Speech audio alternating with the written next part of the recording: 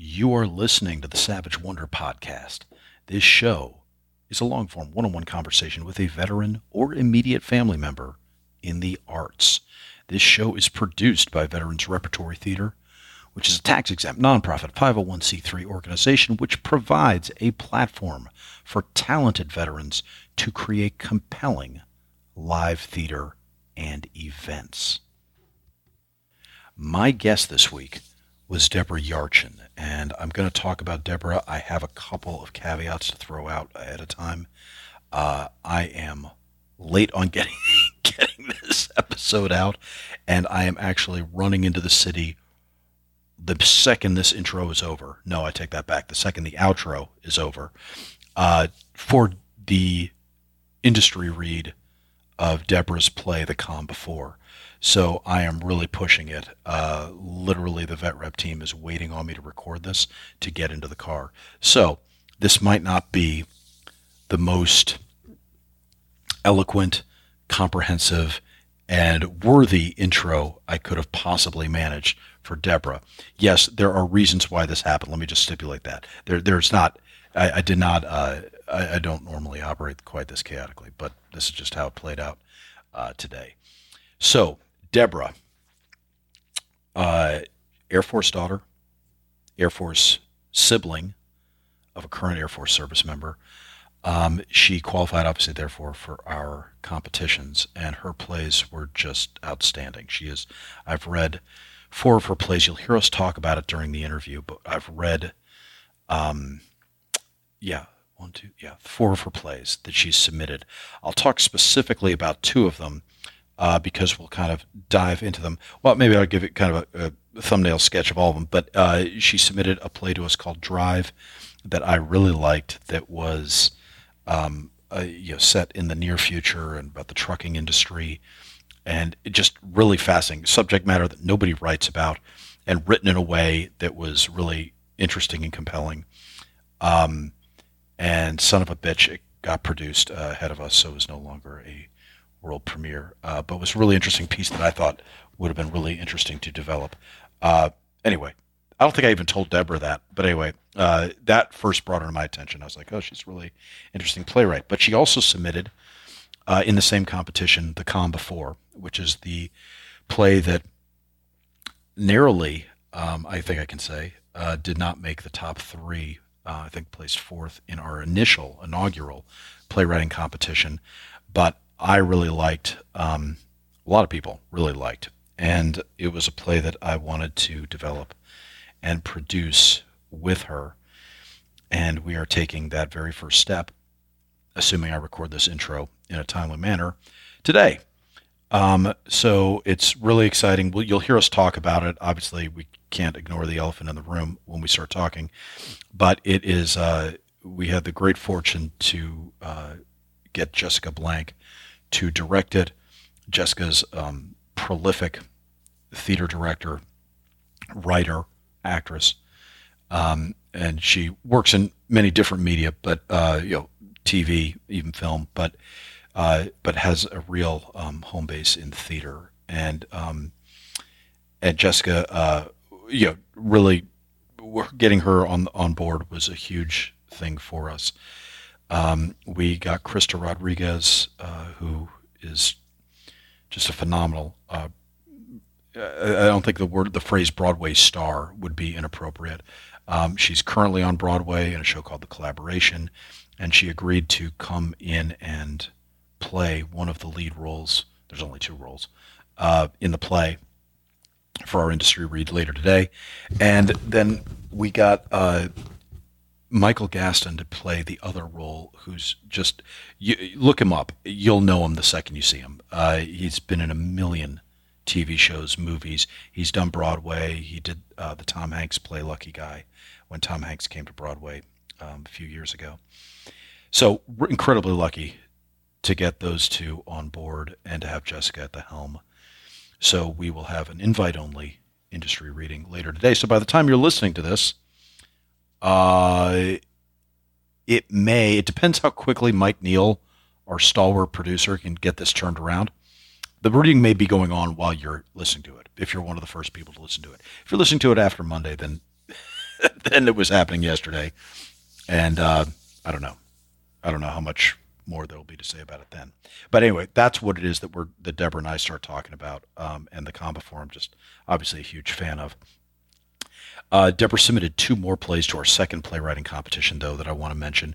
A play called Great White, which was a very atmospheric, moody, intriguing, disturbing piece, and Tectonic Melange, which Great White almost made the top 10, and Tectonic Melange actually won our full-length playwriting competition for our second go-around at it. So, phenomenal play, and about a geologist in North Dakota looking at the terrain for development and for oil development and I don't know, what am I saying? A whole bunch of geological concerns that go into your prep work before you can drill for oil. That's what I'm sort of trying to say. Again, a subject matter that you do not expect to see a play about, but Deborah handles it very deftly. And I say this because you're going to hear her talk a lot about her process and about some of the legwork that she puts into this. As you can tell, when you're talking about like trucking industry and the oil industry and geology, that's not stuff you can just kind of parachute in and write about. You kind of have to, know what the hell you're talking about. And the research she does is really interesting on those subjects. So you'll hear about that. I'm trying to think if there's anything else you need to know that Deborah and I will talk about during the interview. I don't think there is. It's funny. It's a little weird. This is a weird episode in that a lot of times I like to talk to people for the first time in these shows, because then I'm sincerely asking questions, and I don't know where they're coming from, and I'm really getting to know people. Deborah and I have been talking for many months, so I had made a point while we were talking, just talking shop and talking business, to try to not ask many personal questions, because I wanted to do this podcast and, have a sense of novelty to it. So it was great to finally be able to gush over her work to her face and everything, and ask her questions and really poke and prod and all that in ways I had not been able to just when we were talking about, play development and steps that we were going to take to move forward and all that. So a little bit of an anomaly for us, but I was thrilled to get her on. I did want to say this. During the show, really interesting, the rabbit holes that we go down. I'm like everybody, like just about everybody that's on the show. It always goes in a way I don't totally expect. This particular time, we ended up talking a lot more about the Holocaust than I had thought or anticipated. And, at one point, Deborah and I get into a discussion of anti-Semitism. And I talked about the idea of being a canary in a coal mine, anti-Semitism being the canary in the coal mine before greater trouble emerges in a society, and therefore why anti-Semitism is so important to pay attention to. And I don't like what I said, so I'm going to caveat this right now so you guys hear it up front, because I kind of made a point that, you can tell Polish jokes and nobody's anticipating the wipeout of Poland, but, anti-Semitism, is a bit more of an indicator. And I really want to stipulate, because that's actually a sore point for me, jokes in general I'm a big fan of. And I think nobody more than Mel Brooks or Woody Allen they certainly made their hay making self-deprecating jokes, and intent matters a lot in my view. But I wanted to make a point that I was not advocating censoring jokes in the name of protecting people's feelings, because that is something I don't agree with. That said, I also agree, two things being true at once, that anti-Semitism is always important to just note and keep an eye out for, and be sensitive to, because it rarely is far from the surface, and I do believe it's the canary in the coal mine. And Deborah brings up quite rightly that that's all well and good. She's like, but I'm the canary then. The Jewish people are the canary, and that's not a great place to be. And she's right. For my part, I think what I did not articulate well enough is that the canary in the coal mine metaphor is why it's important for everyone, not simply Jews, to pay attention to anti-Semitism, because it is something that affects everyone, not simply Jewish people. And I did not make that point very articulately when we were talking to Deborah. Obviously, Jewish people would feel anti-Semitism a lot more immediately than everyone else, but it is something that actually does affect everyone, and there's, multiple historical examples of that, sadly. Anyway, okay, so those, I think, are all the caveats that you guys need to know from me before we dive into the interview. Yeah, and other than that, I'm just glad Deborah and I got to talk finally, because I am a just huge fan of hers, and really excited to see what the future holds for her, and for that matter, for us, and for the Calm Before, and for all the other projects. But yeah, I just really think Deborah's an incredible writer, and I'm glad she's getting some sunlight now. And if we can have any role in that, I'm even more grateful. Okay, I'm Christopher Paul Meyer. I'm the artistic director at Veterans Repertory Theater, and this is The Savage Wonder of Deborah Yarchin.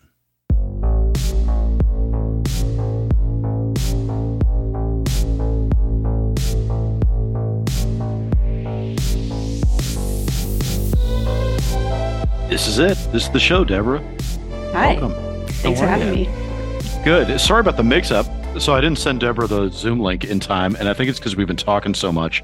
I was like, yeah, of course she has the Zoom link. Of course, we're talking all the time. And then I was all good. So I'm not even going to ask how you are, because we just talked last night. I know how you are. But I guess we should just talk about next week to start with, right? Sure. By the time we talk, for us, it's next week. And for everyone listening, it's as they are listening, because it's either then or it just happened a couple of days ago. So we can talk about that. Yeah. I mean, it's for real. I'm getting on a plane tomorrow. I'm so excited. I know. This is going to be, I know. And especially because we really started trying to put this together September, October. When did we first start talking about bringing you out here? I think back then, I think there was like an idea of doing it earlier, but then it didn't make sense. So then we shifted to later. And you run into the holidays and all that stuff. So yeah, so it's been a couple months. It's been a little bit of a process, but all in all, not too painful, right? No, it seems like it's going great. Yeah, I know. And now we're going to jinx it because we're talking about it on air. But no, it has. It's been a lot of fun. So I guess let's start with some prognostications, since now we're going to have the benefit of hindsight by the time everybody's listening to this. What are you most excited for on Monday? I mean, hearing the play again, and with an amazing cast, and working with a really exciting director who clearly gets the play. The collaborative side of theater is really like one of the most exciting parts. And of course, there's the nervousness and nerves that come with sharing anything with an audience, but also sharing it with an audience. That's also the best part. Absolutely. No, absolutely. And this will be the third time you've heard it out loud? I'm trying to think. I think maybe the fourth, actually. I thinking back. It depends if you count like a living room reading that was organized in the very nascent early days of the play. Sure. When was the last time you heard it read out loud? Oh, I had a workshop of it through the Playwright Center last year, and that was a private opportunity where I had just a chance to really work on it with like two amazing actors and a great director in the Twin Cities. That was last year, 2022? It's all a blur, but I think so. Okay. All right. Wow. Okay. It was right before I sent it to you, actually. So whenever the deadline for really? So maybe it was. So it must have been 21. Must have been 21 then. Okay. Right on. Yeah. I was going to say, because I was like, then we got a draft before all those changes, but I was like, I don't. No, you got the draft after the changes. Yeah. Yeah. It's, so I'm going to ask you, I'm going to get off topic for 1 second, just to ask you a really trivial question that you probably cannot answer. Where does Calm Before stack up in all of your plays? And I'm saying that maybe not objectively, but just emotionally for you? Is it one that you always kind of had dog-eared as like, hey, this is a really hot property, I think?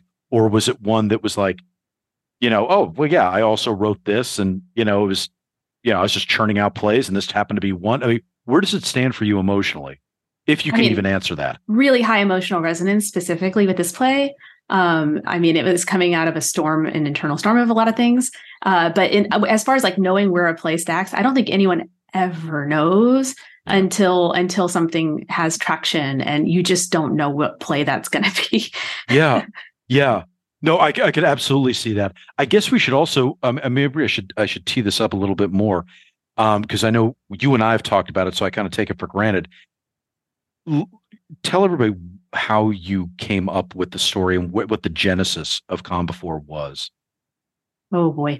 I remember it was way back when during Hurricane Harvey. It was before Hurricane Harvey made landfall, and it was the night before, and I was in Austin, Texas, and I stepped outside of the backyard and I just smelled this like kind of metallic, intense smell. And it's a line in the play about how ozone gets pulled down into the downdraft before a storm that can create this sense of like animal level danger.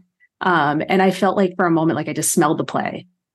Wow. And then as torrential rain hit Austin over the next 6 days, and we didn't have like, of course, the brunt of it. Like, I mean, closer to the coast, sure. We did end up with like somebody's like part of a tree on a roof, but it wasn't like, that bad. But it's just the whole play just sort of whirled together in my mind. And there was a lot going on during that time on the larger things with our country that I was feeling upset about. There was a lot of things at the same time whirled together. A lot of plays I write, they operate that way. This one, it was really particularly strong. What year was that? What year was Hurricane Harvey? I don't even know anymore. Was that 2017? See, I think I was out of the country that whole time. So I remember hearing about it, but I don't really have a good sense memory of like when exactly that was. So yeah, 2017. Okay. That would make sense. I think it was 2017. Okay. When you write generally, are you somebody that is motivated or instigated by current affairs and current events in order to write, or does it usually start with something internal? And then the rest of it is all tertiary and kind of feeds on what the internal mechanism was.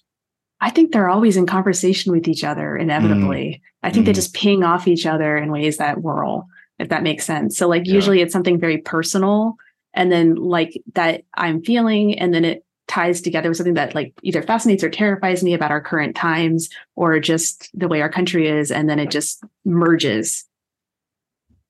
I could see that. Yeah, I could see that. It's because and I'm not pretending I'm an expert on your work, but I have read 4 of your plays.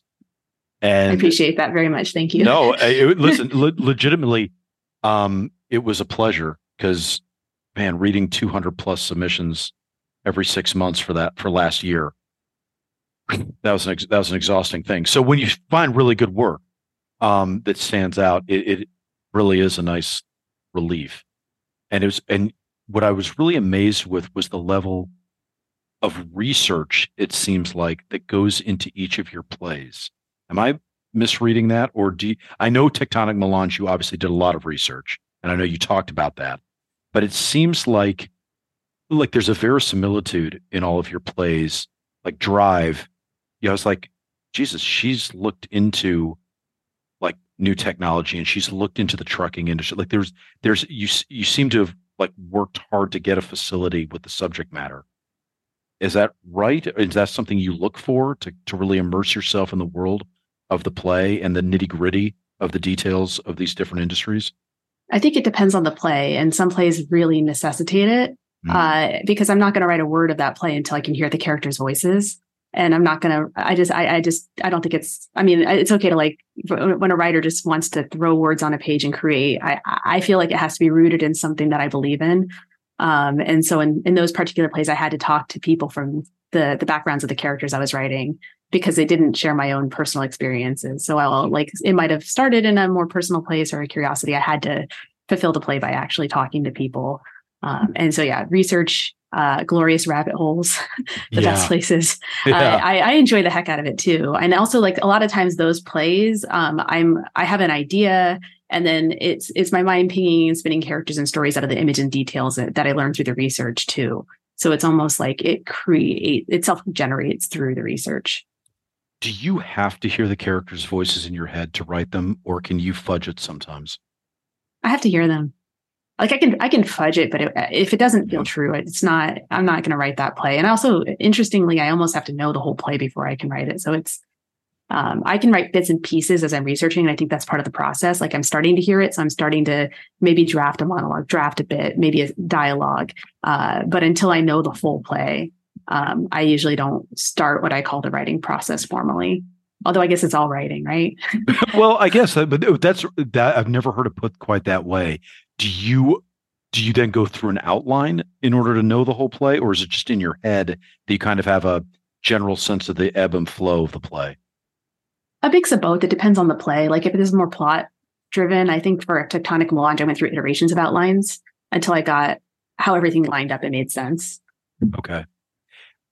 When do you have to, I don't know, eavesdrop or get sort of experiential to hear the voices? How much of that can you learn through research? Or is it something now with YouTube that you can kind of go, yeah, sure, I can go hear geologists talk, and like, what do you, what techniques do you like to use, and how hard is that sometimes to do if it really is far afield from your day-to-day life?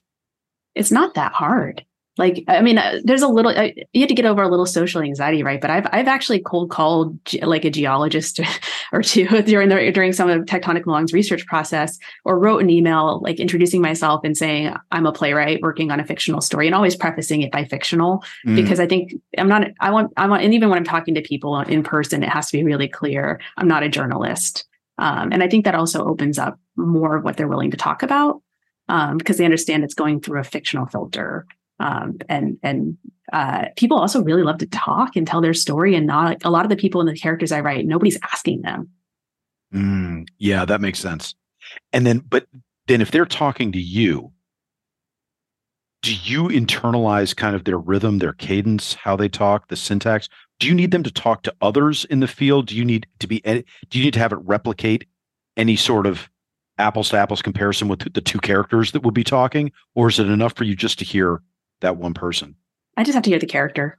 Okay. And usually it's an amalgamation of voices that turn into the character, if that makes sense. So it's like, yeah, I'm definitely listening, especially if it's more regional to the rhythm of the dialogue, or not dialogue, but what they're saying, and how they speak. And I'm noting specific words that are really like, oh, that's interesting. I would only hear that, like, the difference between soda versus pop, like everything.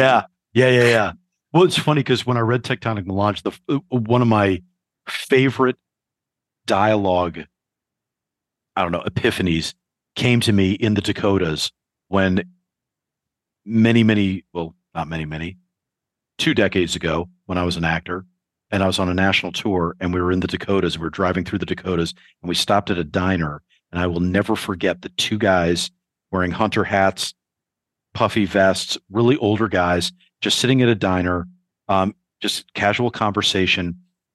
And I was walking past them or something, and one of them said to the other, well, something about the Israelites. And he was referencing the paper, and he was talking about Jews in Israel, which makes sense. And he wasn't using it as a slur or a derogatory comment. He was just talking factually about it. And I was like, who calls them Israelites anymore? Like I never would have thought of that. And the fact that that was the word choice he used, I was like, that's the beauty of immersing yourself in the world. You only are going to get tidbits like that, being around that. But anyway, that was, so when I was reading Tectonic Melange, I was like, that part tickled me to like see a play set there. Cause I was like, there are some interesting turns of phrase, and especially with the couple and the way that they dialogue. And I was like, there's just rich fodder. That's stuff that's so uncovered, or undercovered. And that was just a delight to read. I mean, I probably did the most immersive research I've ever done in my life for that play. I actually went to North Dakota, and I like borrowed a rancher's beat up car and drove across the oil patch and talked to people in towns with like 120 to 750 people, and just like had to hear it them speak and get to know who I'm writing about. Because I'm not from North Dakota. I lived in the Midwest a number of years at that point, but it's such a different place. And that was and such an adventure I'll never forget. And it's in so much like echoes in other plays from what I got out of that experience of Middle America and like being a part of it, like in that moment, and like really just sitting down at bars and talking to people, or going to the bar that everyone told me not to go into, and like getting the best stuff.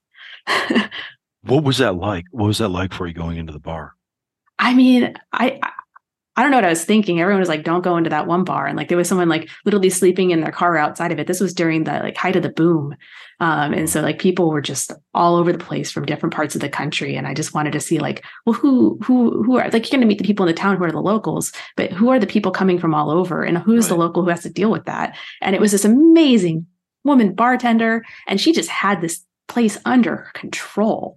Wow. And it was remarkable to see that. And there was even like a game they were playing that like worked its way into Drive, that, the dice game in that play. But it's funny how different bars in the Midwest like entered other Midwest plays.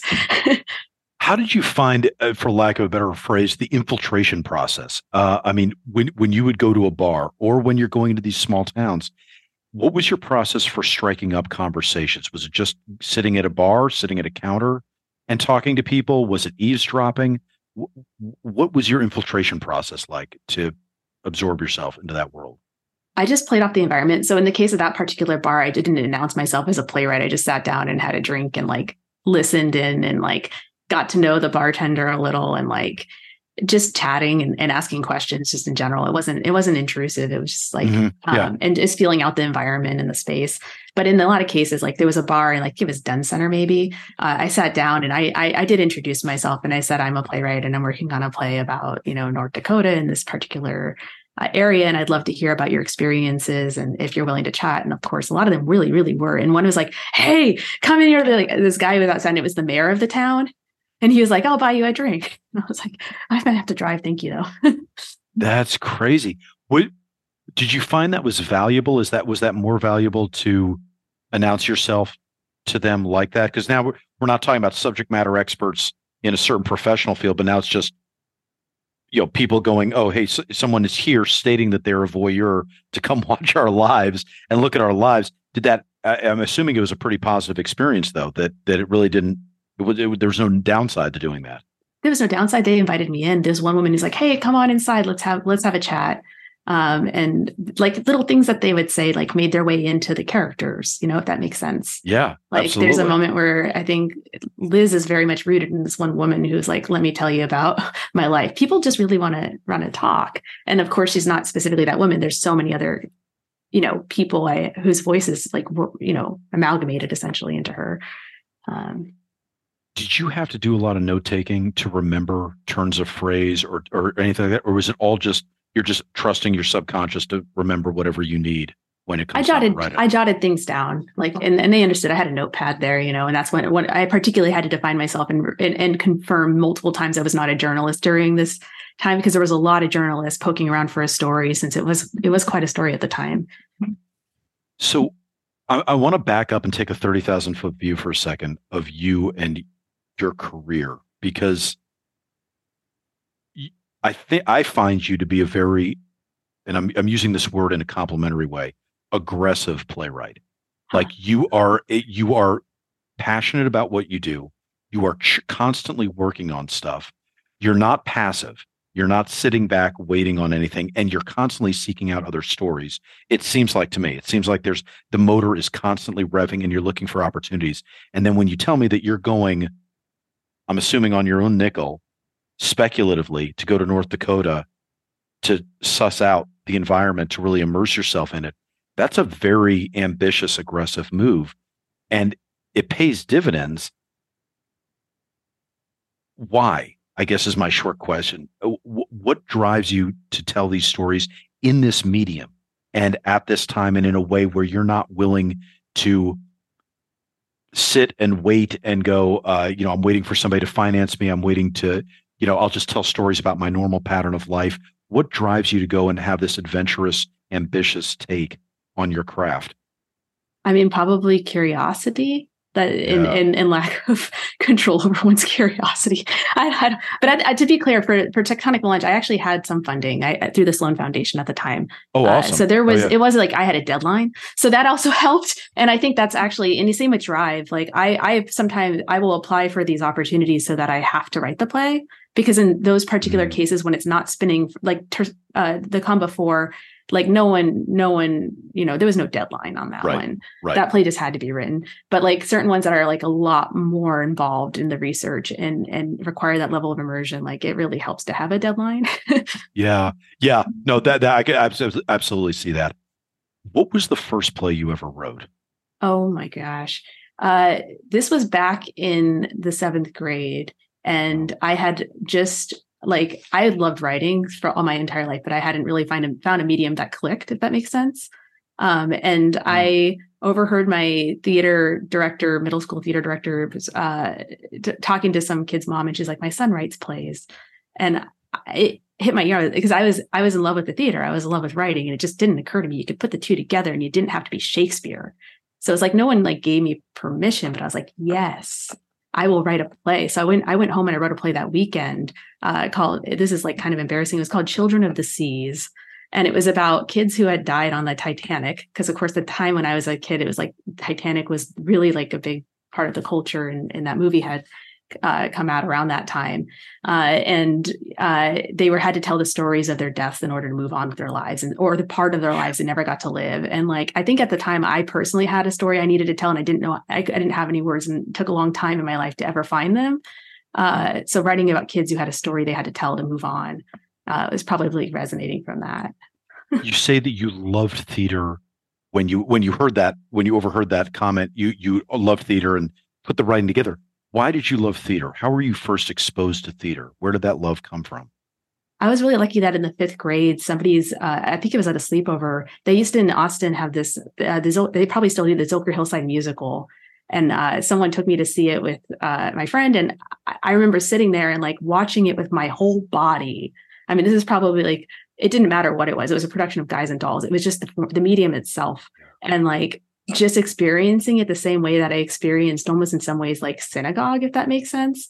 But it wasn't about God. It was about humanity, even though it's Guys and Dolls. It was just something different that I was that really clicked in that moment. And that I just, every aspect of the theater tells the story, every dimension. And then there's the additional dimension of the audience. Something about that. Yeah, it resonated with you. When you wrote Children of the Seas, then what happened with it? Did you do anything with it? You get a couple of friends together to even read it? Did it ever get read out loud?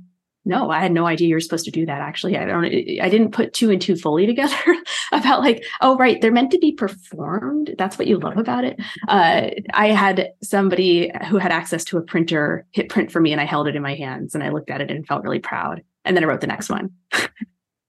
Wow. So did you ever share it with anybody? Did anybody ever read it? I don't remember. I mean, I wish I had. There was a lot of competitions that I learned about years later. Maybe if I knew about them at the time, I would have submitted them. I didn't know that was a thing you could do until I was in high school. Okay. And then I'd written different plays that I think were a little more. Well, that's what I was going to say. Yeah. Did it become a recurring thing for you that, hey, okay, I'm done with that one, I'm going to go write another one? Or were there years in between, or was it? No, I was off to the races with it from that point forward. And it was for a while, kind of a secret thing I did. It was this thing I had that I was exploring and just enjoying. And then I, had found a friend, and I think I was in the 9th grade and she was in the 8th grade, or I don't know when we intersected. But she also wrote plays. And so at sleepovers, we started writing a play together. And then it was just the thing that you did. It was, but I think it's also an extension of play in itself, right? I grew up in by the time we were in Texas, I was running around in fields with all these games of make believe with friends, and it's theater and playwriting. It's a life game of make believe, and everybody's just playing together. So, well, that's what I was going to say. Did it become communal? When did theater become communal for you? I mean, when did you feel comfortable sharing it in a way that your words actually were being spoken by somebody else, and it's really coming to life? When did that happen? Probably. So my friend and I wrote this play, and we based it on another friend of ours whose brother has autism. and about their relationship. And so I think that was like also my first immersive research too, because I was like interviewing her and like learning about her experience. And we submitted it to this competition through the Kennedy Center, and we're really lucky. Like we were one of the winners, and they flew us up to DC. So the first time I ever heard my work read was at the Kennedy Center when I was like, at that point, I think in the 10th grade. And that was like, oh, right. This is incredible. You're supposed to hear them performed. What did you think hearing it performed? Not to mention at the Kennedy Center, but what did you think sitting there and actually hearing your words on stage?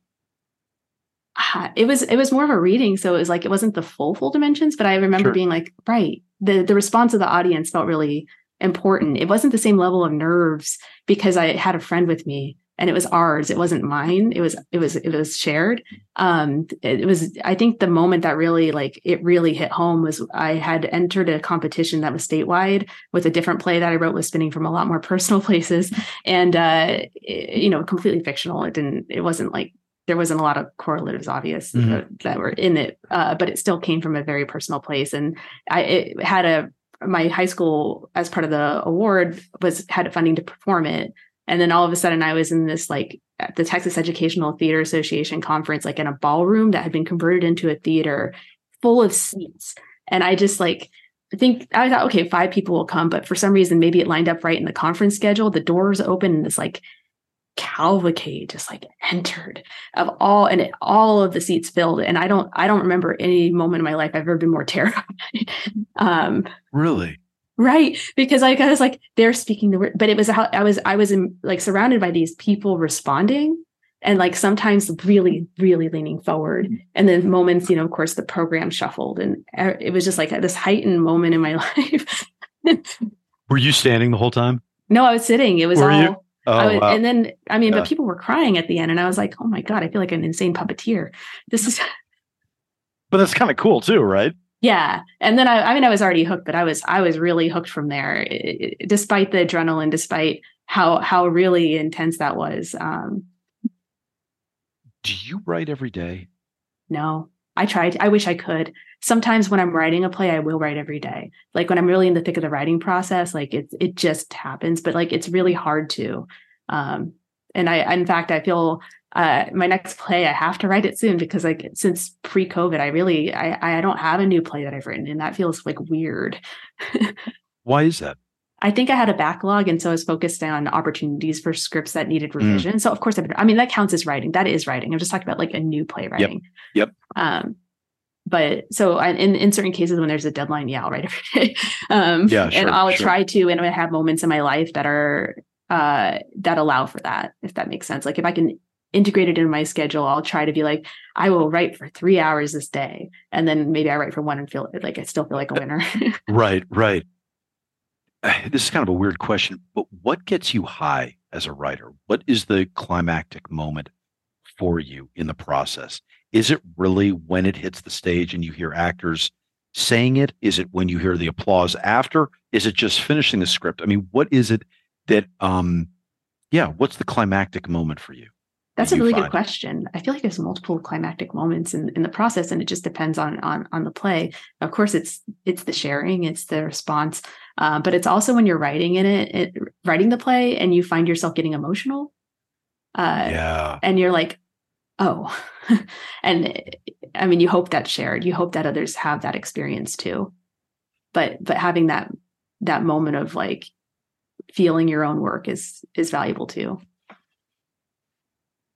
I'm really fascinated. I don't want to gloss over how early you started writing plays and how prolifically you wrote plays at a young age. And I'm trying to think of the best way to kind of explore that. So I want to just kind of start off with where were you born? Where were you raised? Was it all in Austin? No, I had a very Air Force upbringing. Speaking of the whole, premise of your theater. I maybe some of it is rooted in that sort of wanderlust. But we started in New Jersey, and my dad he spent 20 years in the Air Force, and he retired when I was in the 3rd grade. So, but that early part, I don't remember New Jersey in his Air Force life as much. I do. It's relics of that time and the hodgepodge of things that he picked up around the world and brought back. He was a navigator. And then we ended up it was my parents' second tour, but my first one by the time I entered kindergarten. So I started kindergarten in Germany. Okay. And Where in Germany? At Ramstein Air Force Base, but we lived in Kaiserslautern. We didn't actually live on the base, which I thought was actually smart on my parents' end because we had a much more, I think, cultural experience that way. Absolutely. Yeah. And how long were you there for? Kindergarten, first grade, and second grade. So about 3 years, but that is a very vivid time in my life.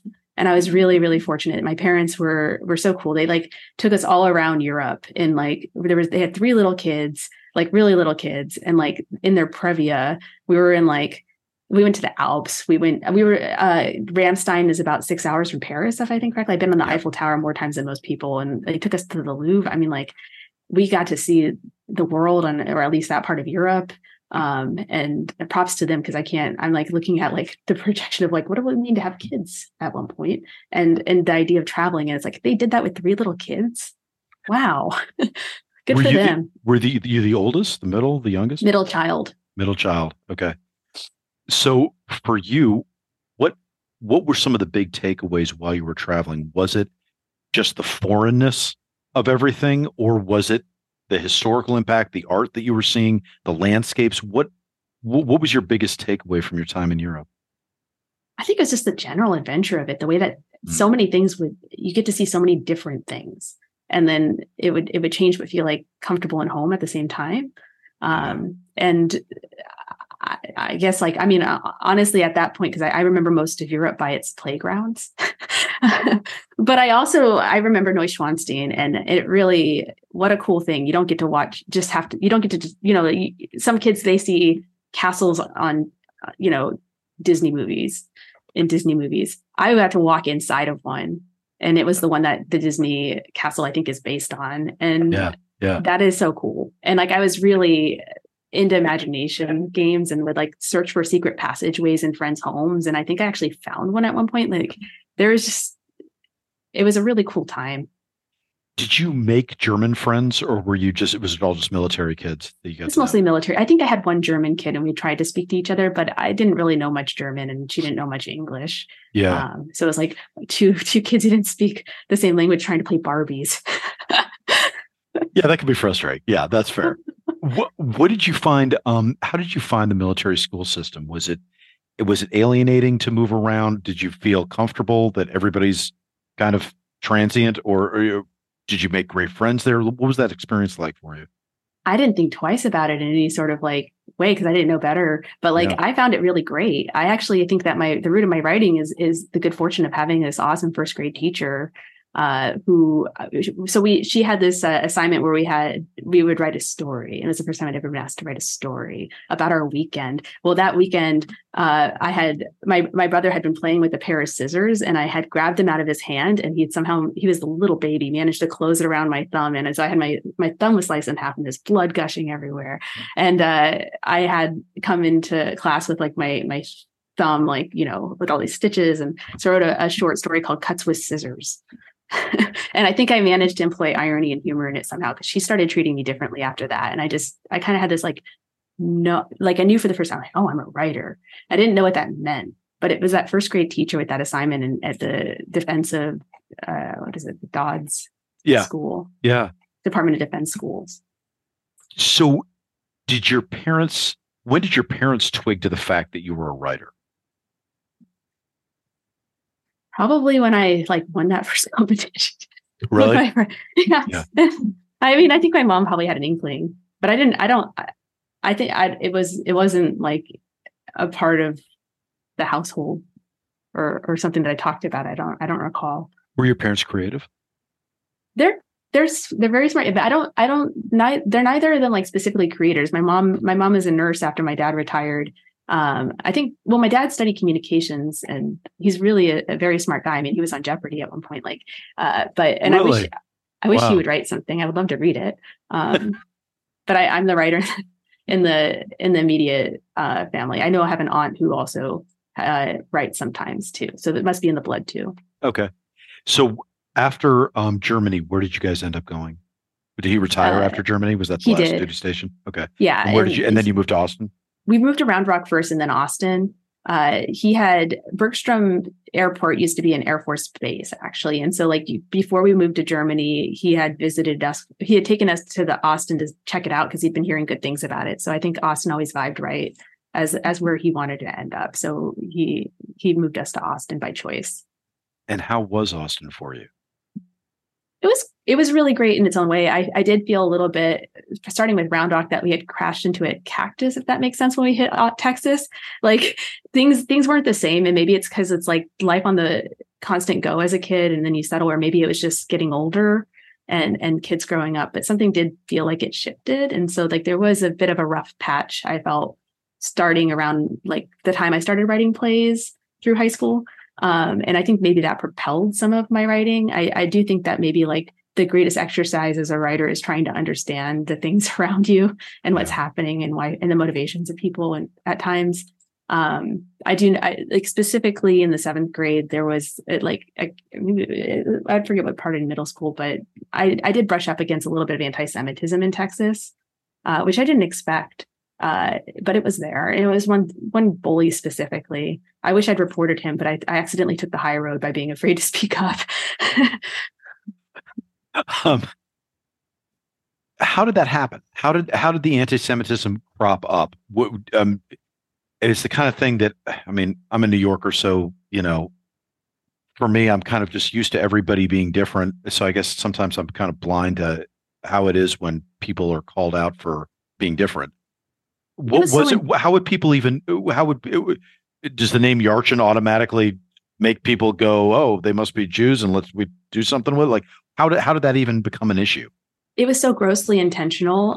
Like I don't know if I talked about this much, but like so we were studying the Holocaust. So it was a part of the conversation, and the fact that I was Jewish, of course, was very relevant to that in the conversation. So like okay. I was one of the 2 Jews in my at that. I know it was probably reflected demographically similarly in my middle school, but in my graduating class in high school, there was 650 students, and there were two Jewish students. Sure. So like there were not, many of us, and he just hooked into it as like maybe it wasn't coming out of like like him being a Nazi necessarily or wanting to aspiring to be, but like maybe it was like the thing to poke at, but like. Given the seriousness of what we were talking about, like he said, I wish I was a Nazi so I could kill you. Like he was very, very like, that is like some shit. Like why? God.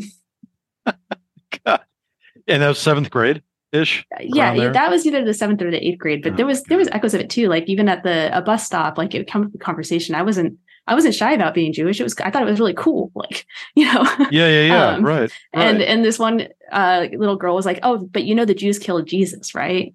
Like there was a very, always Texas Christian mentality. And I don't think she knew better. I think she was just trying to point it out.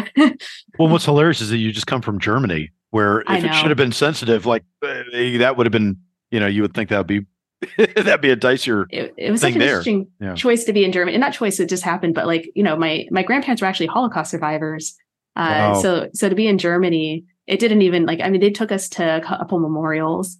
And yeah, it was my brother, actually, he's in the military. He ended up in Germany too for a spell. What was that like for you guys, especially at a young age, being Jewish, going to see, having grandparents that were in the Holocaust, that survived the Holocaust, and being in Germany? Did that resonate at all? Do you think that left an imprint? Did it have any traction, or were you too young to fully get the impact of it, or just what was that like? I got the impact of it later because I was too young to really know the history at the time. It's interesting how much you're naive about, like, even when we were in Germany, like I was in my elementary school, got evacuated a few times. And I didn't know until I was like, oh, we're going home early for school. La, la, la, la, la. I learned years later it's because there'd been bomb threats. Where was it this was in Germany? This is in Ramstein. Like there's a lot of people who were in Germany who were not happy about the military presence, the American military presence, but I had no idea. Sure. Were you guys religious? You talked about going to synagogue. Was it a big part of your life? It was a big part of my life, but we were not. It's interesting because my dad he actually, when he grew up, his dad sent him to a yeshiva. Wow. I feel like him joining the Air Force is a way of almost like finding his own, like instead of becoming a rabbi or something. And Yeah, so he would at some point, and we would, even in Germany, like there was more conservative than reform synagogues. Like that was more conservative roots, I think, on his side. But he raised us reform, which means it's like a more liberal form of Judaism, essentially. It's like much less rigid.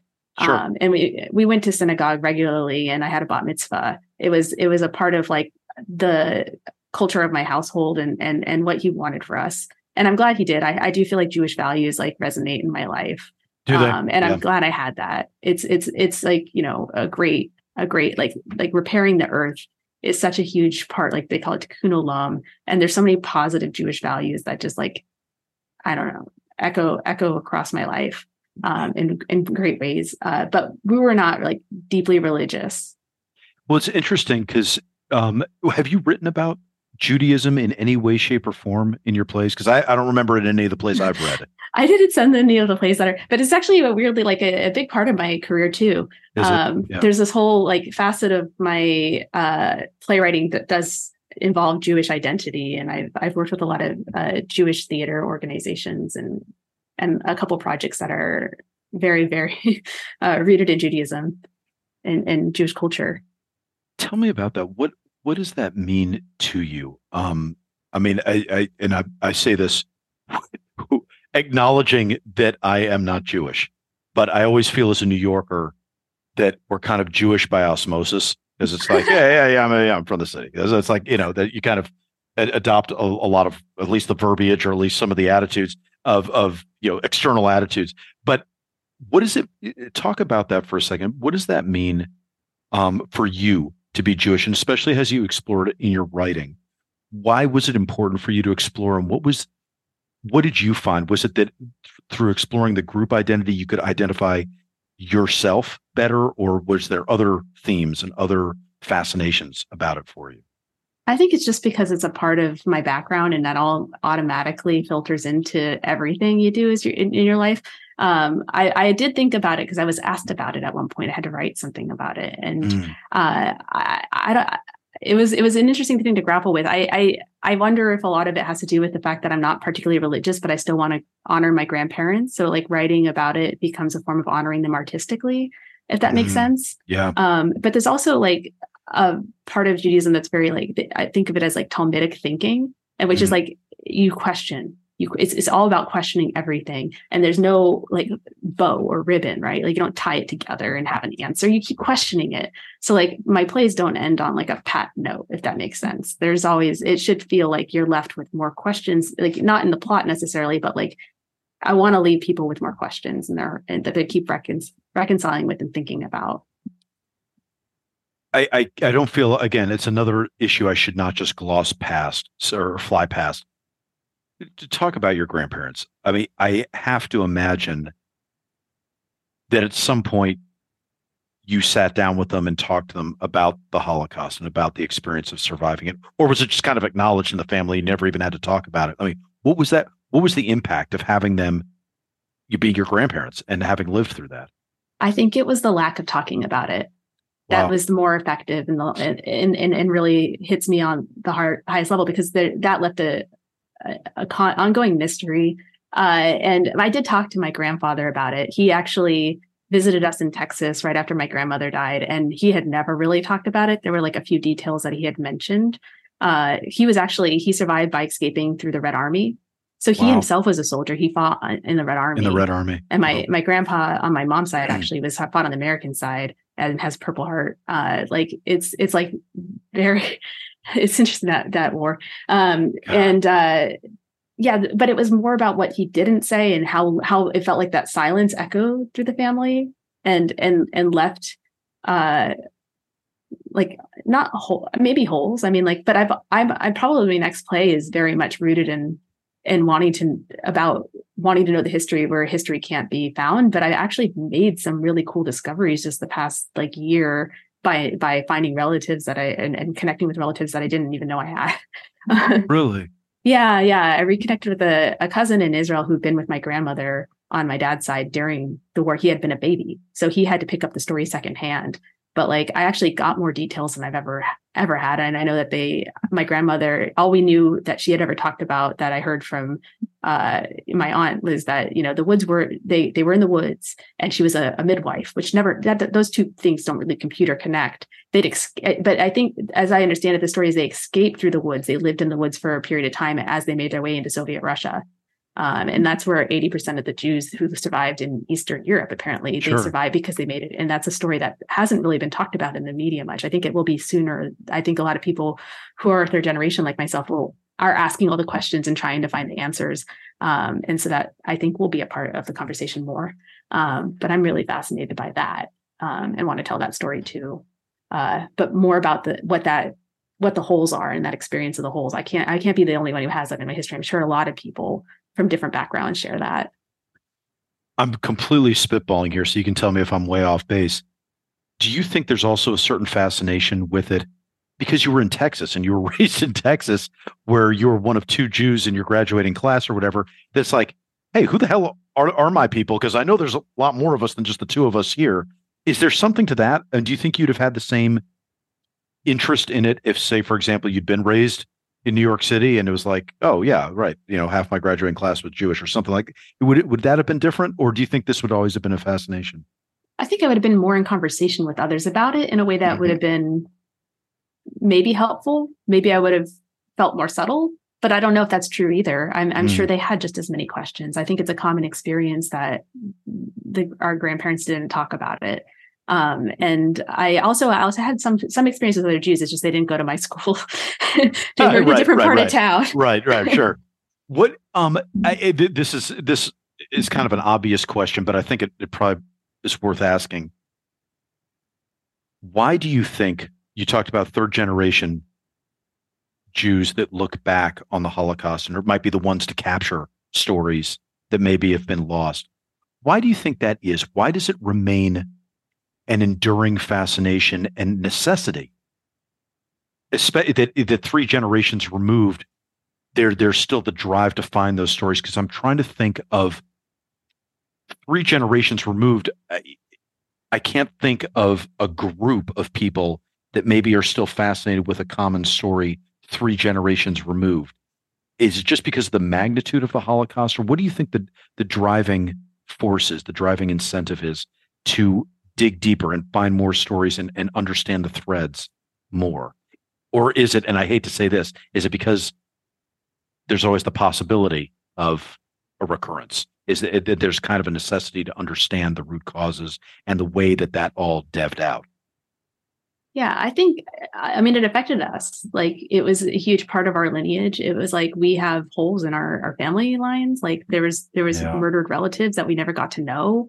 And it certainly affected, I'm sure, a lot of dynamics in different households to have gone through that level of trauma. And that echoes through generations. It also, like, anti-Semitism didn't disappear. It keeps rearing its head, and it still feels very, very real and very, very scary. And also at the same time, there's like, I can't believe there's Holocaust deniers, but there are. Yeah. And like, obviously, and like, that feels like that's as our, grandparents and people of that generation are dying off. It's like, there's not a lot left to root it in reality for some people. Like, so the more it's told, I do think that there is quite a lot of the story told. I just think there's also other aspects that haven't been told. That are still resonant. And it's like, it's still an unfolding story in a way from what it's been not told. That makes a lot of sense. I think, and we don't have to go down this rabbit hole all the way if you don't want to. But I just want to throw it out there because we're talking about it. I've always felt that anti-Semitism is the canary in the coal mine, and that's not my language. Somebody much smarter than me once said that. But that anti-Semitism is the canary in the coal mine of greater problems to come. That if you're starting to see anti-Semitism, there's a lot worse things coming knocking soon thereafter. And that's why it's so important to note anti-Semitism and stamp it out early on, because it historically, it's a harbinger of a lot worse things to come. Do you feel that? Does that make sense to you? Does that resonate with you? Do you see it differently? I see it differently in the sense that it is not a canary in the coal mine. I feel like the canary in the coal mine, if that makes sense. In that 100%. Well, and I guess I should say, yeah, even just that, yes, that it is. Yeah, that makes complete sense. And I guess it's I guess what's the better way of delineating that? Giving voice to anti-Semitism presages physical. The physical, you mean violence like and all level of anti-Semitism. the harbinger. Yeah. It's a hard. It doesn't stay with just it's not. I mean, for lack of a better word, it's not a Polish joke. Polish joke doesn't necessarily mean there's going to be dead Poles in the street, but Jewish jokes tend to that it doesn't tend to stay there. It tends to go further, and it tends to be a pretty good indicator that there might be some real poison coming to the surface soon. Yeah. Yeah, I would agree with that. When someone can make a joke about something, it becomes, even though like haha funny and like we should be able to laugh at certain things, sure. It in certain amounts of certain jokes aimed in like less kind ways, like that does certainly to me dehumanize and lead to people being dehumanized. Yeah. Or the possibility of greater violence. Yeah. And let me say this as somebody that does appreciate a good joke about anybody and is a huge Mel Brooks fan. I mean, certainly, Lord knows, I get the value of jokes, but yeah, but definitely the antipathy, the voiced antipathy against Jews, I think is a sign of a real sickness that can sometimes emerge. Anyway, that's where that thought took me. We don't have to go much further than that. Yeah, I would absolutely agree with that. That is truly scary. And true and scary, and sadly always relevant. It's kind of one of those things that doesn't seem to be dated. It always seems like it's a evergreen subject because there's always new iterations and there's always new ways that seems to get approached and raised as a subject. Just my opinion, but if you have thoughts on that, but that's where that all leads me because I do think that's something. I didn't want to leave you in Austin without seeing where you went to next. After high school, did you go to college right away? Yeah. It was. I mean, if anything, my parents had a very like hands-off in a somewhat useful way to becoming a writer, at least approach to everything. I feel like my dad has a live long and prosper Spock-like way of things, and so when I said I wanted to be a writer, they were like, cool. And I had also, I think it probably helped that I showed a little promise in it, like young. So like the fact that I had like tangible proof of the fact that I let's see where this goes. So I focused on that in undergrad in part, and then decided to go to the East Coast because at Drexel University in Philadelphia, they had a screenwriting and playwriting program. And I liked the idea that it had both, and also like a very, they would send you into the field for like part of your education through like, it was, I forget a co-op, they called it a co-op. It was like a 3-month, I did 2 different 3 months opportunities, and people do 6 months during that time. I was drawn to that. And also where'd you go? Where'd you spend those 3 months then when it was a co-op? I split it into 2 because I had an opportunity in New York City when I was young through this competition, the Young Playwrights Festival, to actually have a production of one of my plays. And so I ended up they put me up with this great family that I feel like I'm their adopted cousin or something. I'm still in touch with them. They still come to see my stuff, and every time there's an opportunity to.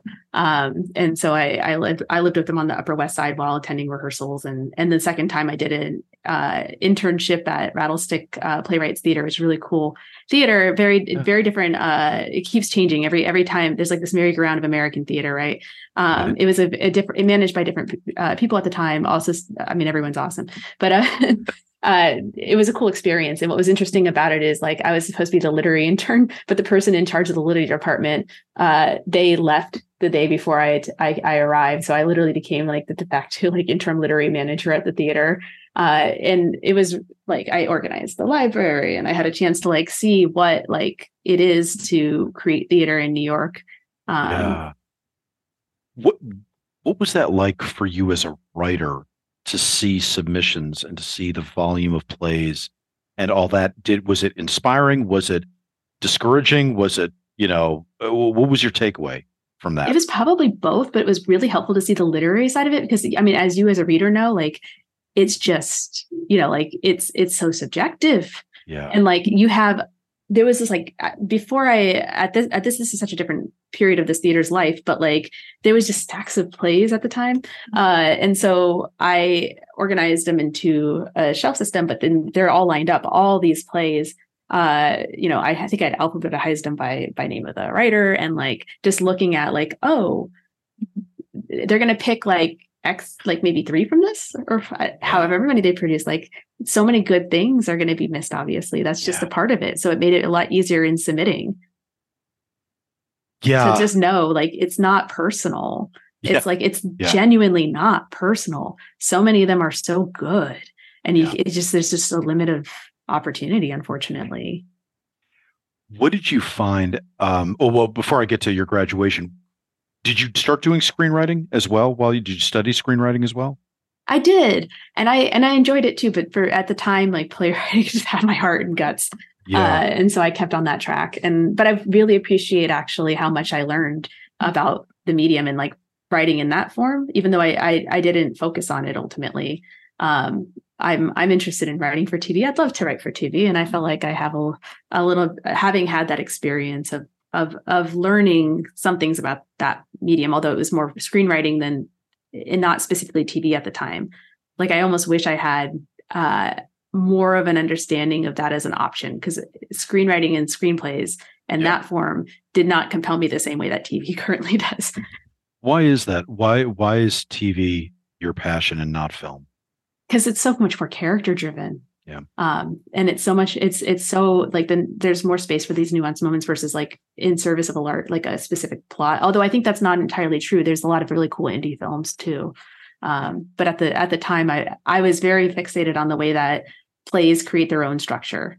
They self-generate, like you can create the structure out of like the core, if that makes sense, in a way that it doesn't have anything prescriptive that has to be this. I mean, I think there's probably some general markers and structurally one should maybe aspire towards, but there isn't like a stringent like guideline, if that makes sense.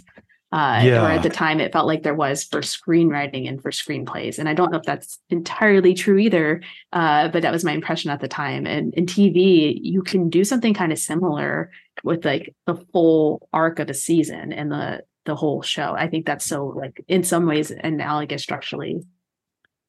Absolutely. Yeah, I could absolutely see that.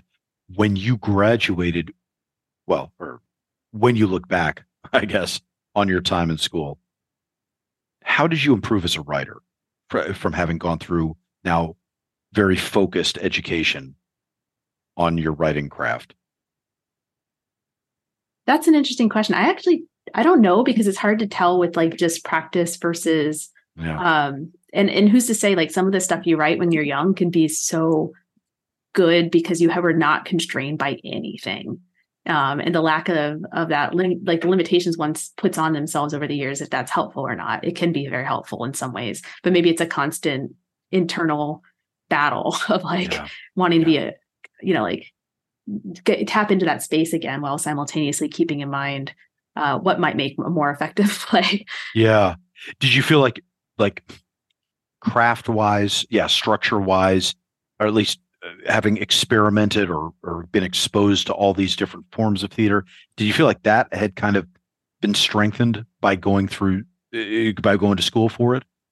I had more time for it, which was really great. I think having that time and also like getting, hints at craft, right? Like, or like what you choose to pick up that resonate. Cause I was a little bit of a rebel, in some ways. I feel like the most, useful thing and I try to teach this too, when I'm teaching, like it's about picking up a play and asking yourself what you're responding to within it always.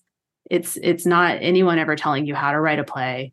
It's what you personally are like most drawn to in that play. That is your palette, like, right? So like when you watch a play, watching it, like I said, like with your body and like asking yourself, why are you feeling affected that way? And then thinking analytically about it and like not stealing the specifics of how they did that, but the thing that they're doing, if that makes sense. Yep. In your own work. And I'm actually about to teach a class at the Playwright Center called Writing to Impact that's very grounded in that idea, if that makes sense.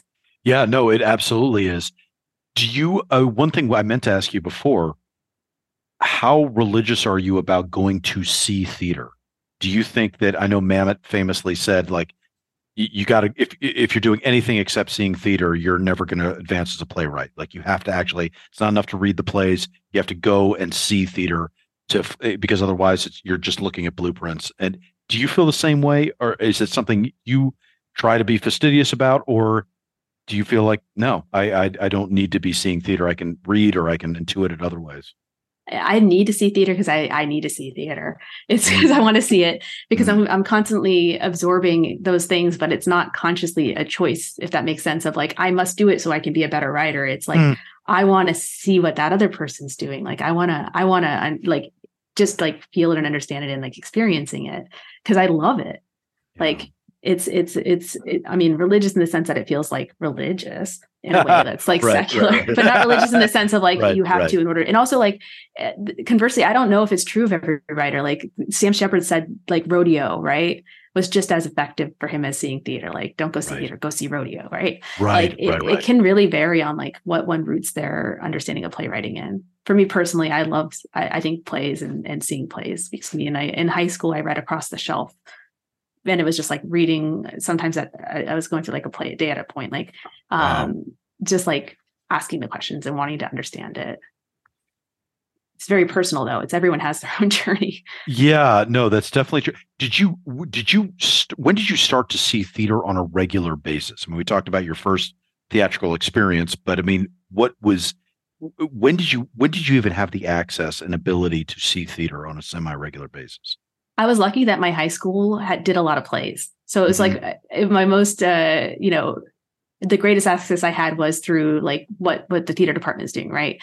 But also, as soon as I could drive, I went to see plays in Austin. And plays in Austin back at that time, there was some really cool theater that I remember. There was one play like particularly like affected me in a way, but I was already writing. I was just more like, wow, that's what you can do. I was sitting in the front row, and like, there's every element of this play, the sound, the way that the set transformed, was so alive and visceral that when there's a moment, there's like a bomb in a filing cabinet in this play at the climax. And I was like really convinced the theater was going to explode.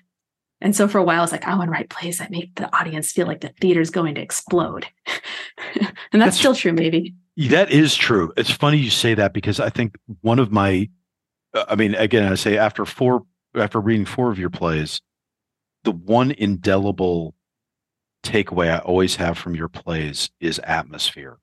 There's always an aura. There's always a tangible sense that you've built into the atmosphere and the location and the setting of your plays.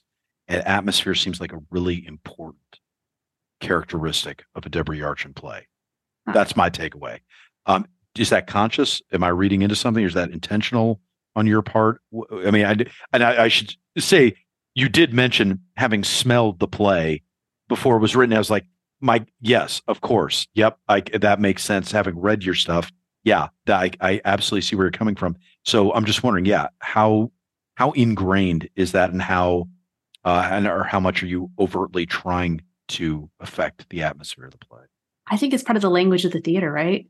Yeah. It's also so sensorial. I mean, even Aristotle's like language that has been made sensuously attractive. Yeah. Well, it's definitely true, but you do pay a lot of attention to setting, and I mean, there are plenty of playwrights that don't, and that it's about other things, but that really is a major character, it seems like, in all of your work. That's interesting. Yeah, I would say place and setting are key. Maybe that's also a part of, having been so many different places and wanting to speak specifically. Like the place always feels like it has a character. Yeah. And maybe I joke like my work's geographically discombobulated. I mean, at this point, I was raised in Texas. I spent time on the East Coast. I spent years in the Midwest. Now I'm in Los Angeles. So I've like won the bingo of the United States, and I'm hungry to encapsulate America. I don't know.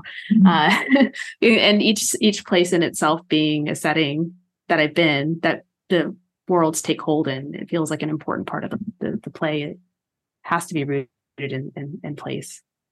I'm going to throw some out here that I just want to get your reaction to it. And I was waiting for this show to get your reaction to it. How big a role does fear play in your writing? Do you? That's a really interesting question. Oh, well, thanks. I've been really wanting to ask you that for a long time. But it just seems that it's a present character in all your plays, but I don't know if I'm reading into that, or if that's an overt choice, or if that's just part of the cost of doing business when you put pen to paper. What do you mean by fear, though? Like in how it? I feel like in every play of yours that I've read, there are. I'm trying to think if it's the characters or if it's the. Yeah, I think it's the characters that. Yeah, I think in every play I've read, I feel like the protagonist, maybe not as much in Drive, but I feel like fear is like a lot of your why, a lot of the why of the play is based in fear. So why we're talking about this problem set, why we're dealing with this issue, why the stakes are what the stakes are, is driven because of the fear, and sometimes a very obvious fear. Sometimes the threat is a lot more, it's on the page. You see why somebody would be afraid. But I feel like fear is a component of it. I don't know, but you tell me. I mean, is this just? Do I need to go see a shrink, or no? Is there something to that? I probably do. Well, because I was going to say it's great. I mean, it's amazing. It makes for amazing writing because there's always a stake. There's always what I love about it is that it. And let me be clear. I'm not saying this in any sort of derogatory way. I'm saying it as there's always. I feel like there's always a ticking time bomb because there's always a neuroses or a latent or sometimes not so latent fear that is bubbling just beneath the surface of at least one central character that makes it compelling and makes you go, wait, is this founded? Is it unfounded? And how is this going to unspool? That's what I see. I mean, I've lived with a lot of anxiety in my life, so I wonder if that factors into when something feels like in your bones. I don't like you want to replicate that experience, not to cause people to feel a bad thing, but to shake them up, if that makes sense. Yeah. Absolutely. That makes a lot of sense. Cause it's not, it definitely is that.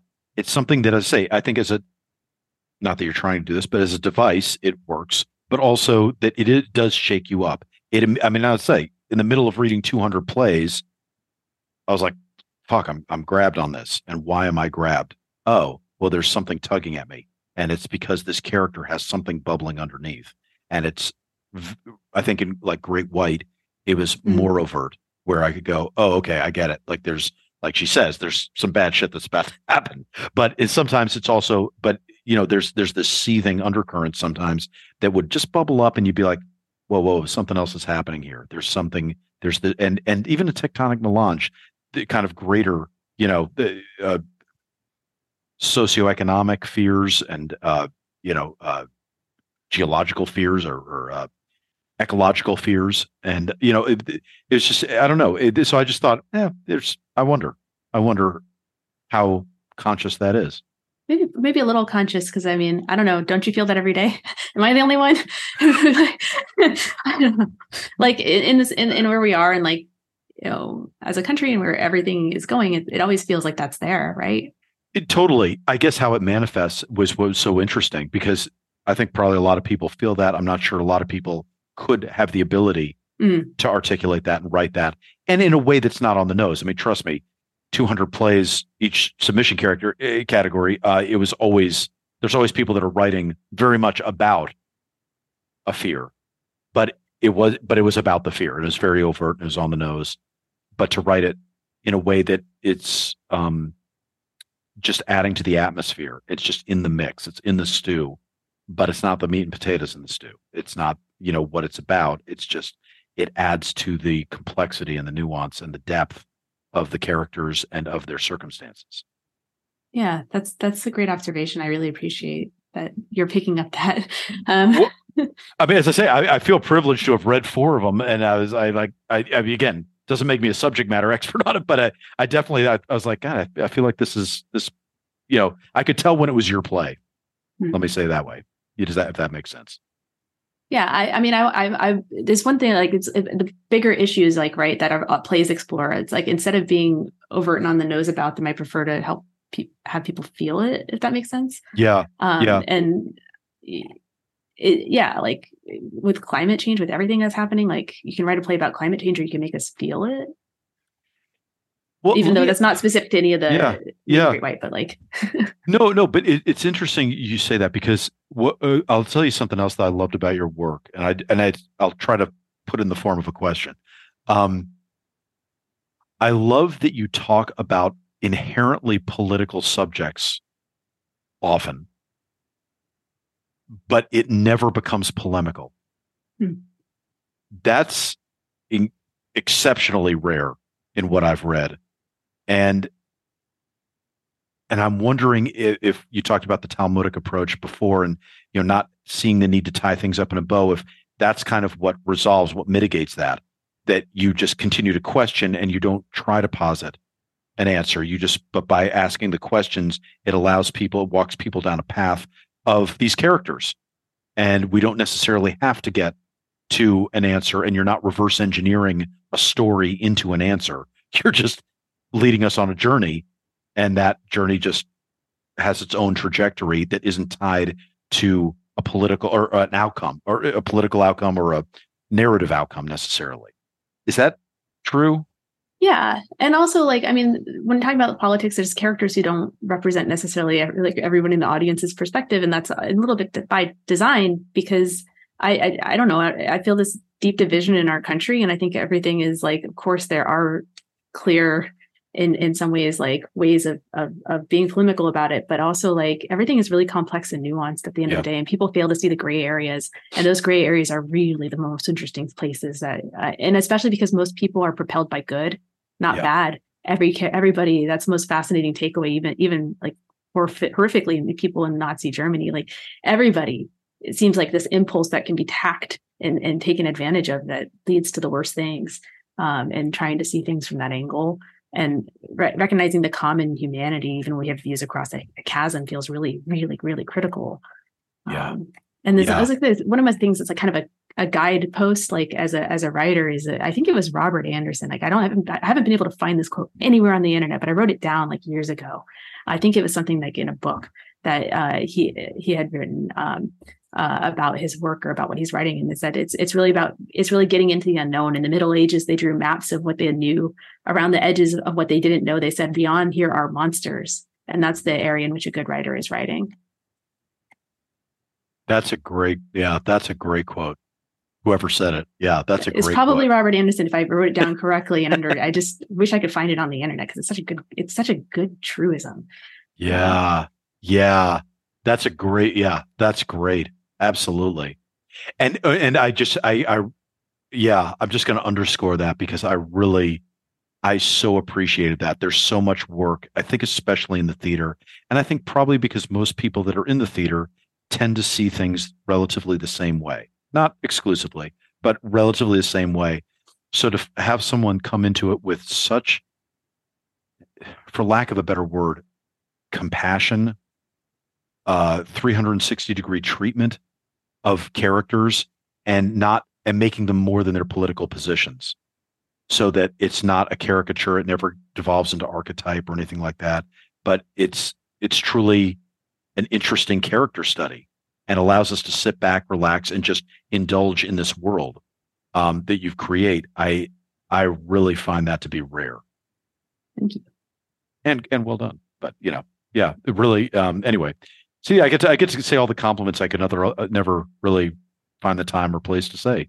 Listen, people don't often share those things, so it's really helpful and nice as a writer to hear. Well, and just in general, people are not as open as you are with that. Well, it's kind of funny, but I do feel, I know this is the 20th time I've referenced this, but when playwrights like you emerge, you become a fan of them, and so I speak as a fan. It's just, you look forward to reading your work, or I look forward to reading your work, and so it makes it easy to kind of gush and fanboy a little bit, because it's heartfelt and it's well earned, because it certainly came in with a mass of other submissions. So it's nice when it pops out. It's easy and fun to talk about and talk about what worked. I want to take a hard left turn into something mostly out of due diligence to our subject matter on the show, and your brother that's currently serving. How much does the military play into your life at this point? And I'm not fishing for an answer or trying to bait you into an answer in any way, but I'm just kind of curious as a sibling now, and as somebody whose family, not just your father, but your grandfather and all that, has been steeped in military service and grandparents in the Holocaust. You've been constantly affected by current events. How does that factor for you? Is it something that is it kind of like the Holocaust? Like it's something that's always kind of around the periphery of your day-to-day life and your thoughts because you're kind of just attuned to what is going on in the world? Or is it something that's like, well, if he comes up and says something, then I'll think about it. But it's, I'm living my life, he's living his, and my dad's out, so it doesn't really affect me that much. Well, his occupational stakes are a lot higher for me, and we were really, I think, as a family, at least my mom and we were very like, don't join the military, Daniel, don't do it. But he joined at a time like I think we managed to delay him a little before like a lot of the conflicts that they're still there, like, but it didn't feel as terrifying, if that makes sense, when he joined. Okay. All right. And it's still present of like, that something he could be, on the line. Fortunately, he works in communications primarily, or not communications, human resources. Okay. And so like he's, I think, doing postal related work, if I understand it correctly. So it's there, but it's not, Yep. Gotcha. It's not as scary as it could be. And we feel really blessed and fortunate about that. What was your concern, you and your mom's concerns? I can guess, but I just, less to not be asked. What were your concerns about when he wanted to join? We didn't want him going to war. I mean, nobody wants to see their brother serve in that way. Like, I understand, maybe it's like, I'm sure it's an honor and it means a lot, but I don't want to lose my brother, ever. Like I think fortunately for my family, with the exception of course, my grandparents, like no one has seen or been on a front line, if that makes sense. Mm-hmm. And, my dad, even he was, I think at some point when we were living in Germany, he spent 2 stints 3 months away, policing the no-fly zone in the Gulf. But other than that, like it hasn't, we've been really, really lucky. So it's interesting. I'm going to throw this out here. It's interesting because you're someone who writes passionately about big issues and current issues, and your grandparents, so affected by one of the biggest historical events, of all time. And it's funny because the military is one of those very few entities that it seems to always be focused on whatever that 5-meter target is in current events. Whatever the big issue of the day is, there's somebody out there doing it. So I don't know. I mean, I'm worried because I feel like you're in the trenches in a lot of ways, thinking through problems and asking questions and writing stuff that does move the needle. And I think will move the needle. And, knock on wood, if we get this show up and running, I think you do an awful lot. You're doing and will continue to do an awful lot of work that does move the needle with that. And I kind of feel like the military is the pointy end of that same spear, but it's all part of the same spear because it's addressing a problem set and often addressing the same problem sets, but on the rough end, on the business end of that, that like, at a certain point, when the words aren't enough, then there's that action, and the two can exist in the same space. But it's just my thought. I wish I was smart enough to put this in the form of a question, and I can't think of one, but I'll throw that out there just for reaction if you have thoughts on that. That's an interesting insight and way of looking at it. I don't know enough to like, it's such a Yeah. Being in the trenches. I mean, as an artist, one feels like it all the time. Yeah. Economically, particularly, I mean, it's not an easy way to like go about things to pursue playwriting specifically. Yeah, you are insane. I know, that's true. I mean, it requires a little bit. It definitely does. It definitely does. I mean, in your perfect world, you get complete unilateral control, and you can literally you can dev out exactly the way you want your life to play out. What are you doing in your fantasy of all fantasies? Are you a playwright? Are you in LA and you've just written, for 7 seasons of a top-rated TV show? What's the dream? What's the fantasy for you? This may be impossible, but all of the above. That sounds great. Yeah. But particularly getting the plays out and having it, I think at the end of the day, the biggest thing is like reach an audience, right? Having people see the works and respond to the works, having them live. I mean, what else are we doing it for? Plays are blueprints, right? Like someone can have a great experience reading a play, but the whole thing is about it being produced and being seen and multiple times. It's not like it just like happens. It has to happen again and again in different iterations. Yeah. Have a lifespan. Right. Yeah, absolutely. What's your favorite audience reaction to your work? Is there one comment that's really, what is that? It's not a comment, it's a hug. It's like when, particularly like there's been a couple times, like even just after reading, like a female audience member, I think it was even after the con before, came up to me and just said that, like gave me a big hug. And it's because it resonated with her and it meant something to her. And she felt seen in the work in a specific way. Wow. And that to me is the highest compliment as a writer, when someone like compliments you or says, thank you for writing this because it connected to them. Yeah, that's fucking, I can imagine. You're fucking awesome. You're awesome. It's been awesome. Listen, this is so fucking cool. And I would love to waste your time even more, but you've been generous enough and I don't want to take advantage, because on top of it, we're going to have to spend all this time together next week. So, or a couple of days ago, depending on when everybody's listening to it. But tell everybody where they should be following you, Instagram handles, your website, all that, so that, people know if they want to learn more about you, see your work, hear about your work, hear about all the awards you've won and the different fellowships you've had and all that, they can just find out more about you. Probably my website's the best source, DeborahYarchin.com, just my first and last name. I do have a section where I like include updates. I try to update on social media as often as I can. I'm not the best at that. So it's probably more reliable to see the updates page. And Chris, I just want to say thank you. You're true advocates, like real true advocates are gold, and really like the thing doesn't happen on its own. So thank you so much for everything you do. That means a lot. And it's legitimately been an absolute pleasure. And hey, we're just getting started, more to come. I'm so excited. This is a blast. Yeah. Thank you. We'll talk soon.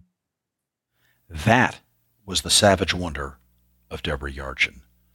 Okay, as I said before at the outset, I am literally going to make us all late to get to the industry read of Deborah's play, The Calm Before. So I'm going to wrap this up quick, fast, in a hurry. Loved having Deborah on, and hopefully it is the first of many conversations that she and I will have over years, maybe even on this show. Really enjoyed talking to her, though. Okay, VetRep, bunch of stuff going on. Go to vetrep.org, vetrep.org, vetrep.org. Check out any and everything we have going on. Please subscribe to the literary blog. When you go there, go to the Now Playing tab. You'll see the opportunity to subscribe for free to our literary blog, and that's the best way to get daily content written by veterans into your inbox. And then at the bottom, we put a bunch of shameless plugs to keep you in the loop on everything we have going on at VetRep. February 25th, Philip Korth's War Wound will be up at the American Legion Post 633 in Highland Falls, New York. You will see that, if not today, soonish on the website. So that's something to keep your eyes peeled for. If you're listening to this episode later in the week, you will definitely see a link up for that. And April 13th, we're coming back with another Savage Wonderground in Alexandria, Virginia, in Old Town at the Principal Gallery. So again, we would love to see you all there. That's a quick bunch of shameless plugs off the top of my head. But go to vetrep.org for more details. My thanks again to Mike Neal for being our producer and saving my ass at the last minute by getting this episode out on the day of. I'm Christopher Paul Meyer on behalf of Veterans Repertory Theater. See you next time when we dive further into another veteran in the arts, personal, unique, savage wonder.